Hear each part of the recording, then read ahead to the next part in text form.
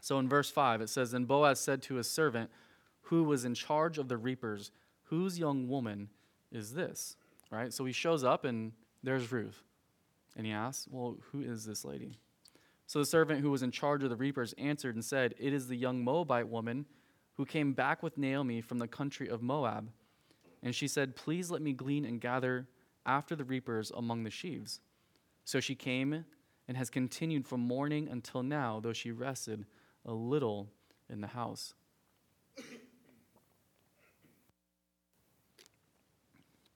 So Boaz says to a servant, the servant being an overseer, the servant, it's kind of like a manager position, right? So he goes to the person directly underneath him who has people all underneath him, and he says, "Well, who is this person?" And so he has this duty to oversee the operations in the field, to supply the provision to the reapers, and to pay them for their labor. And obviously, he's probably going to have this conversation with this person who's gleaning in the fields, and so he knows exactly who she is. And so when he asks this question of who is she, he already knows. And he tells her that this is Ruth, who comes with Naomi from Moab. And Ruth is this godly woman. And we're going to see that this is a perfect match between two people, a godly, virtuous woman and a godly, virtuous man. And it's going to be a beautiful match, but as we're going to see they don't see it to begin with. They don't see it to begin with because I think they're so focused on glorifying God and following God that it's not that they don't notice each other, but I don't think there was romance to begin with. There's always like this, we think of like, love at first sight, like the butterfly feelings, like, she swept me off my feet or he swept me off my feet. Like I see her for the first time and like, I knew I was going to marry her. That doesn't always happen, right? That doesn't mean that has to happen that way, right? Sometimes God works in crazy ways where you never expected each of you to be together at some point as husband and wife. But the beautiful thing is that they're both walking in the Lord and they're both following the Lord. And I think as that happens, their paths cross to where then it turns to love, right? Because one of the things we're going to find out as we study tonight is that love is not based on what? Emotions, right? Man, if love were based on emotions, gosh, as a teenager, you'd be in love with like 500 people, right? I mean, look, that's just how you are as teenagers. When you got all these feelings, you've got all these things flowing through your body, the chemistry of your body, like that's just how God has designed us. You're going through a lot as teenagers. You go and see like a movie and you immediately fall in love with like, the main actress or the main actor, and you're like, man, I wish like, yada, yada, yada, right? Every movie you see, right? Or, the new girl walks in today, or the new guy walks in and everyone swoons, right? Like it's ridiculous sometimes. But we understand that love, true love, is not founded on those things. Those things aren't bad, right? Like God has obviously given us emotions and feelings, and I think they're good things, but we've got to be aware that when it comes to love, true love, especially the love that God has designated for us between husband and wife, is that it's a love that is not founded on those things. It's not absent of those things, it's just not founded on those things. And we're going to see that tonight. We're going to see how Boaz even exemplifies this type of love without it being even romantic in a sense or emotional in a sense. But obviously we're going to see as it develops further that it does turn into that type of romance, and it does bring about emotions, and it does bring about feelings. And so here's Ruth, she's committed, she's caring, she's humble, she's a hard worker. My goodness, that's great characteristics and values to find within a man or a woman, right? Like it's not just the man that should be the hard worker, the woman should be a hard worker too. And we're going to see this with Ruth, we're going to see this as well as in the Proverbs 31 woman, that she is a hard worker, right? It just so happens that the work that Ruth is doing tonight is that she is gleaning in the fields, which is a hard job. She's doing it from sun up to sundown. So she's all these things, but on top of that, she's a foreigner, she's a widow, she's a woman, right? All this combination that she has, and I think what that's going to do is she's been brought so low that it brings about such a humility and a respect and a favor and a grace to everything that comes about her. Everything that happens now going forward is a true blessing to her. Because look, if everything that she went through, you'd had to go through, there's one of two ways that you can respond to that, right? My whole family dies. I'm left alone. I've left my people. I've left my land. Now I'm here just with my mother-in-law in a foreign land that I've never been in. I have to go now work in the fields from sun up to sundown. That's a lot. You can do one of two things. You can either be bitter and blame God, right? Or you can be brought so low and recognize that everything going forward is a blessing from God, right? And be humble and be respectful. And we're going to see this exactly from Ruth as we go through this. And so, it says in verse 6 again that the servant who was in charge of the reapers answered and said, "It's the young Moabite woman who came back with Naomi for the country of Moab." And she said, this is what the servant says that Ruth said. She said, "Please let me glean and gather after the reapers among the sheaves." Why is that interesting? Why is that interesting that she would humbly ask permission? Because think about it. The law allowed her to do it. She didn't really technically need permission. But what does this speak of her character? Right? Knowing that she didn't just go in, all, arrogant and just like prideful and like, this is what I deserve, right? This is what the law gives me. She could have done that, but what she does is she goes and she asks humbly for permission, even though it was something that was already granted to her. Again, that just shows you the character and the heart that Ruth has. And so he says she came and she's continued from morning until now. And I think what's interesting about that, because we're looking at somewhat, even in our study with 252, with Ephesians chapter 6, where we're talking about, the role between an employer and an employee, right? What it means to be a godly employer and what it means to be a godly employee. Some of you have jobs. Some of you have worked odd jobs. At some point in life, you guys will have a true job where you will have to report to someone. And one of the things you're going to find out is that, dependent upon your work and your character and how you do things and how you handle yourself, like you will either be rewarded or there'll be consequences to it. And no matter at any point, you're always going to be under inspection. You're always going to be watched, right? Whether it's on purpose or not, right? There's times where I notice things about people even just within church, and it's not because I have a watchful eye and I'm thinking, I'm going to watch, Noah and how he handles himself every night. No, I'm not, that's not my purpose, but God does give us understanding and awareness to things, right? The same thing happens, when you're at a job. And so it's noticed. This is what I'm getting at. It's noticed of Ruth that she's been working hard, that she's worked from sun up to sundown, that she's continued from morning until now, right? Here's the supervisor who just noticed that, right? And now this supervisor is telling the owner, right? Like this is putting her in a good light, right? And so I think it's important for us to understand, even whether we know somebody's watching or not, that we do things faithfully, that we do things well, that we do things, to glorify God. I think Paul says that in everything we do it unto the glory of God, right? And to do it well, to do things without grumbling and without complaining, right? I mean, how many times do we do that? To do things without grumbling, without complaining. And here she is coming humbly, asking permission to do it, and then I'm sure I'm reading between the lines that she just puts her head to the plow, or puts her head down and just goes and works. So in verse 8, this is Boaz speaking to Ruth. He says, "You will listen, my daughter, will you not? Do not go to glean in another field, nor go from here, but stay close by my young women, lest your eyes be on the field which they reap, and go after them. Have I not commanded the young men not to touch you? And when you are thirsty, go to the vessels and drink from what the young men have drawn." And I think one of the things that may have stood out to you as I read that was how he refers to her as my daughter, right? That's not what I want my future spouse to call me, right? Like, my daughter. I think partly has to do, we talked about this last week, is their age difference, right? That Ruth is much younger than Boaz. And so I think that's where this Hebrew word, It's Bath, which means daughter, but it's in context of this contrasting age that each of them have.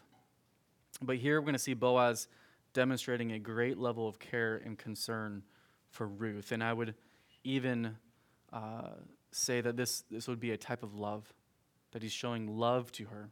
Again, we always think of love as, something that's romantic and that's only has to be shown, between a husband and a spouse. But love can be shown, amongst friends, amongst strangers. And we're seeing this here with Boaz because this love is something that he's not gaining anything from this, right? Am I right? He's not gaining anything, but he's looking after her well-being, right? And that's the type of love that God wants us to display, an unselfish love that's not looking for anything from it, right? But it's for the better of the other person, right? To build them up. And so there's 7 things here in these 2 verses where Boaz is going to give her or tell her, right? And this is where we're going to see love, but we're also going to see grace, right? I think you have the combination of grace, and you have the combination of her working hard and her being rewarded for it and being recognized for it, right? But I would say more so grace. That here this stranger, this foreigner, this widow, this woman is being shown grace by this man. And so the first thing that he tells her and commands her and gives her, it says, don't go and glean in another field. Stay in my field, right? Stay here. Second thing is, again, don't go away from here. Stay here. The third thing he says is, stay here with my servant girls, right? And so I want to say it's a promotion, but it's clumping her in, not with just somebody who's gleaning and given this opportunity as a widow, but now you can step up and you can stay here with my servant girls. He says, watch the field. This is the fourth thing. Watch the field where the men and the girls are harvesting. Like he's just bountifully giving her grace. He's giving her so much, all within this short amount of time, and giving her so much grace. The fifth thing is that she's to follow after the girls, right? Again, she's given the opportunity and the privilege of gleaning alongside the servant girls. And what this does is, remember, she comes to Bethlehem alone, in a sense. She comes with Naomi, but Naomi's at home, and now Ruth is alone. So now what does this provide for Ruth as she's out in the fields? Provides companionship, right? It provides friendship. She's no longer alone, but now she's gleaning with and going after the girls. The thing that he says to her or gives her, he says, I have ordered the men not to touch you, right? Or to hoot at you or whatever it is, right? Whatever happens in the construction field.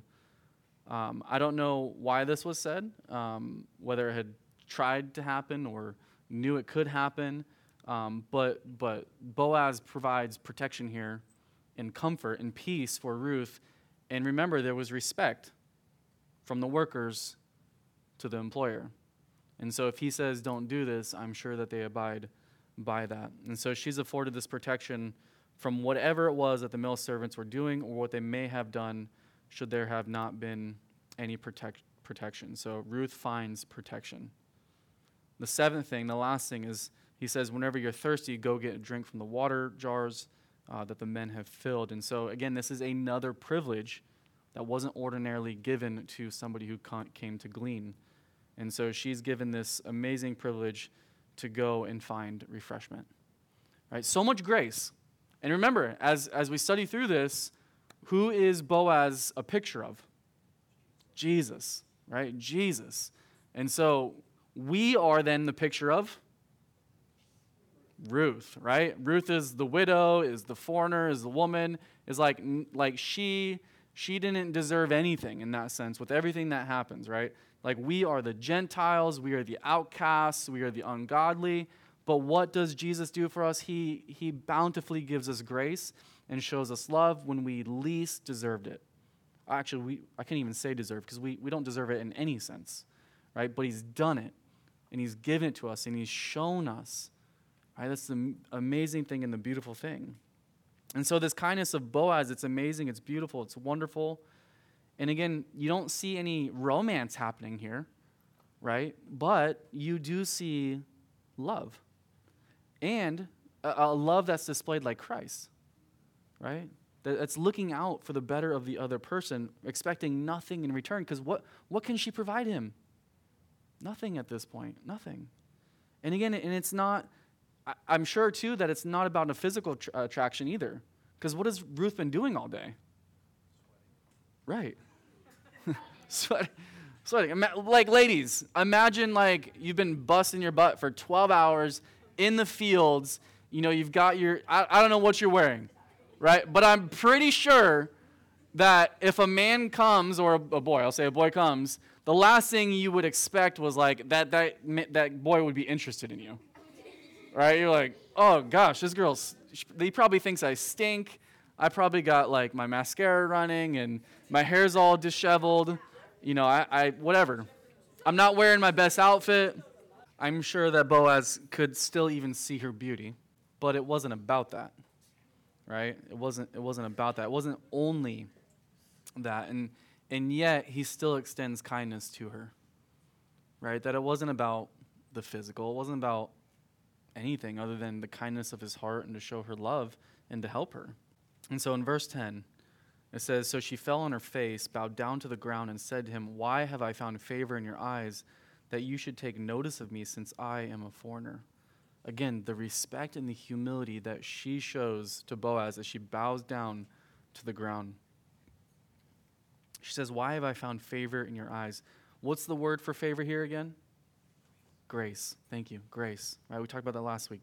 She says in verse, I think, 2, that she hopes to find favor in the sight of someone that she can go glean in their fields. And here she's found it, and now she's questioning, why have I found favor in your eyes? And I feel like we could probably bring the same question to Jesus, like, why me? How have I found favor? Again, the beautiful thing is that Jesus has decided and chosen, irregardless of who we are and what we've done, right? He's decided to give us grace and to show us love. So this attitude that she has, it's beautiful and it's amazing. Because again, what are the two different types of options or outcomes or responses that we can have based upon what's been happening with Ruth? Well, we can see either this, what she's actually doing, or it could have been like, wow, it's about time. It's about time somebody noticed how hard I've been working, right? It's about time something good happens to me, right? Like everything's been going bad and, you know, it's finally, right? Somebody's noticed I've worked hard all day. Now I'm going to get what I deserve. And I think we as people are more entitled than we should be. Right? And this entitlement that's been bred into us, you know, just because we're humans and we fight against our flesh, but even more so with the culture that we live in America, we're entitled to everything, that we're always right, that everything should be given to us, that it's all about me, me, me, me. Right? That's the culture we live in. And here we see the opposite with Ruth, where she just has this amazing humility. Right? She's been brought so low that now all she can do is trust in God and give him glory for any good thing that she receives. So she falls on her face. "Why have I found favor in your eyes, that you should take notice of me, since I am a foreigner?" I love it. So Ruth here is given this grace or favor, as she says. Boaz notices her, gives it to her. In the same sense, we see God doing the same thing for us. He notices us. He gives it to us, right? We're foreigners, just like Ruth. We have no rights. We have no inheritance in the land, right? But God, who is rich in what? Mercy, right? He notices us. He finds favor in us. And so the Lord shows us mercy and grace. And when he gives it to us, he doesn't just give us a little. Right? What does he do? He lavishes it upon us. He abundantly supplies it. Ephesians chapter 1 really expresses this, verses 3-8.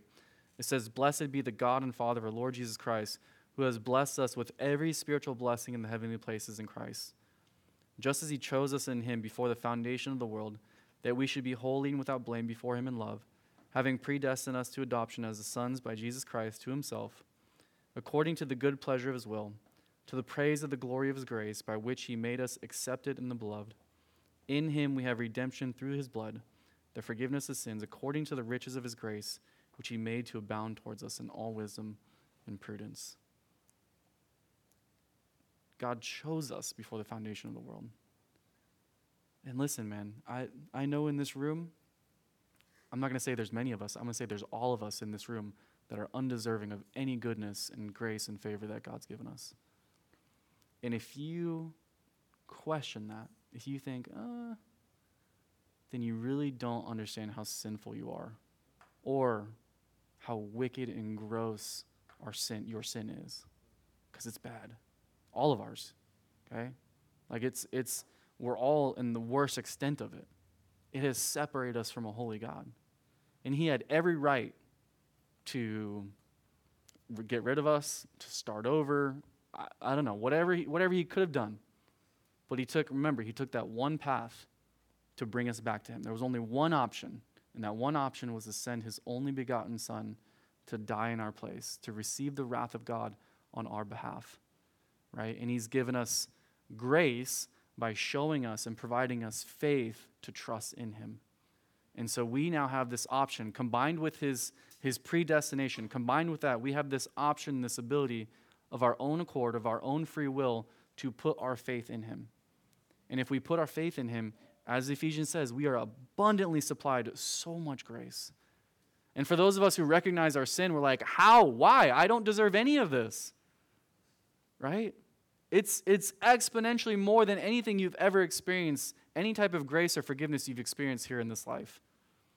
Right? Maybe you've experienced grace and forgiveness from your siblings, a friend, your parents. You've done something wrong and they've extended you grace. That's a beautiful and wonderful thing. But that's grace that's given from one sinner to another. Right? But the grace that we receive is from a holy and just God who is the one that we have truly sinned against. Right? Because our sin, the wages of it, is death, which is separation. It's not separation from each other, right? I mean, that can happen because of sin, but ultimately the consequence is separation from a holy God. So this is Boaz's answer as she says this. He says to her, "It has been fully reported to me in all that you have done for your mother-in-law since the death of your husband, and how you have left your father and your mother and the land of your birth, and have come to a people whom you did not know before." Remember, now her reputation is like, it's being noticed, it's being seen. The things that she's doing, I don't want to say in the dark, but probably when she's not expecting anybody to watch her, is now being noticed. This is her character, right? Her character is being seen, right? It's not something that is, turned off and on, right? Your character is revealed when nobody's really watching. And so it's being noticed. Proverbs 22 verse 1 says, "A good name is rather to be chosen than great riches, and loving favor rather than silver and gold." Good character, good reputation is better, as Proverbs says, is better than great riches. And Ecclesiastes 7:1 says, "A good name is better than precious ointment." I mean, these are Proverbs, wisdom that has come directly from God, and expressing that in this life, that this is better than what we think is better. That the good name, that your reputation, the things you do in secret, the things you do when nobody's watching, the character of who you are is better than any precious ointment, riches, silver, and gold.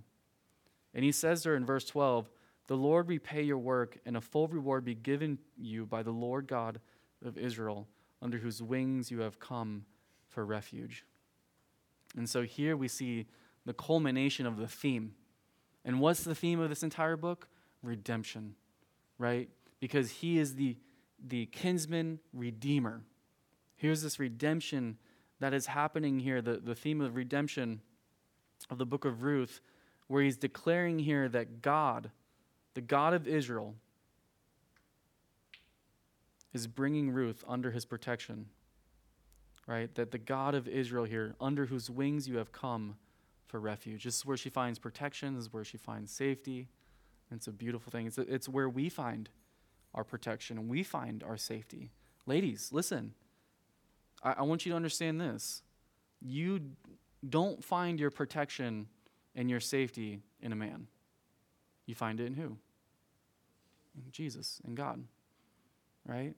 Now, God will, and I hope and I pray that he will provide you a godly man that, he can use to provide you a picture of that protection, right? Like I think it is the man's responsibility, the husband, the father, to their ability to protect. But I know as a husband and a father that I can't do what God does, right? And I hope that you don't put that expectation on your future husband, right? Or even your father, right? That it's truly God who provides the almighty protection, right? And it's a beautiful and wonderful thing, and it frees a lot of us from unexpected or unnecessary expectations. And so Boaz says this. Boaz is obviously the kinsman redeemer in this story, but he always points back to the Lord, that it's really God who's doing these things. And he says, the Lord God of Israel, under whose wings you have come for refuge, acknowledging again that Ruth has come to put her trust in the Lord, and he is seen by her actions that she trusts God. Listen, this is Psalm 91, verses 1 through 4. It says this: He who dwells in the secret place of the Most High shall abide under the shadow of Almighty. I will say of the Lord, he is my refuge and my fortress, my God, in him I will trust. Surely he shall deliver you from the snare of the fowler and from the perilous pestilence. He shall cover you with his feathers, and under his wings you shall take refuge. His truth shall be your shield and your buckler. And I don't know what you're going through, and maybe you're not going through anything, right? But maybe you're having, struggles just internally in your mind, in your heart. Understand that you can go before the Lord, and he is the one who truly protects. He's the one that you can find refuge in. I mean, that's what we all want, even us men. We try to be tough and act like we can take care of ourselves, but at the end of the day, I want to be hiding under God's wing just like you are, right? Me and Ariana over here, even though I'm a grown man and she's, 11-year-old little girl, I'm going to be just as scared and find that refuge in my Father's wings, right? It's not about my own strength and my own ability and where I'm at in life. I need to understand that no matter what, that I find my refuge in God, right? No matter what. And so I can't put these expectations that only God can do on other people, right? And don't put it on yourself either, because you can't live up to what only God can do. And Boaz recognizes that. Boaz says this to Ruth, that she will find what she needs under the wings of our God, the refuge. It's like, again, it's a picture of, baby chicks finding refuge under their father, their mother's wings. And I think, think of babies, right? What can they do? Well, they can do two things. Well, three things. Cry, sleep, poop. Yeah. Poop and throw up are the same thing. It's just two different ends. That's all they do. But listen.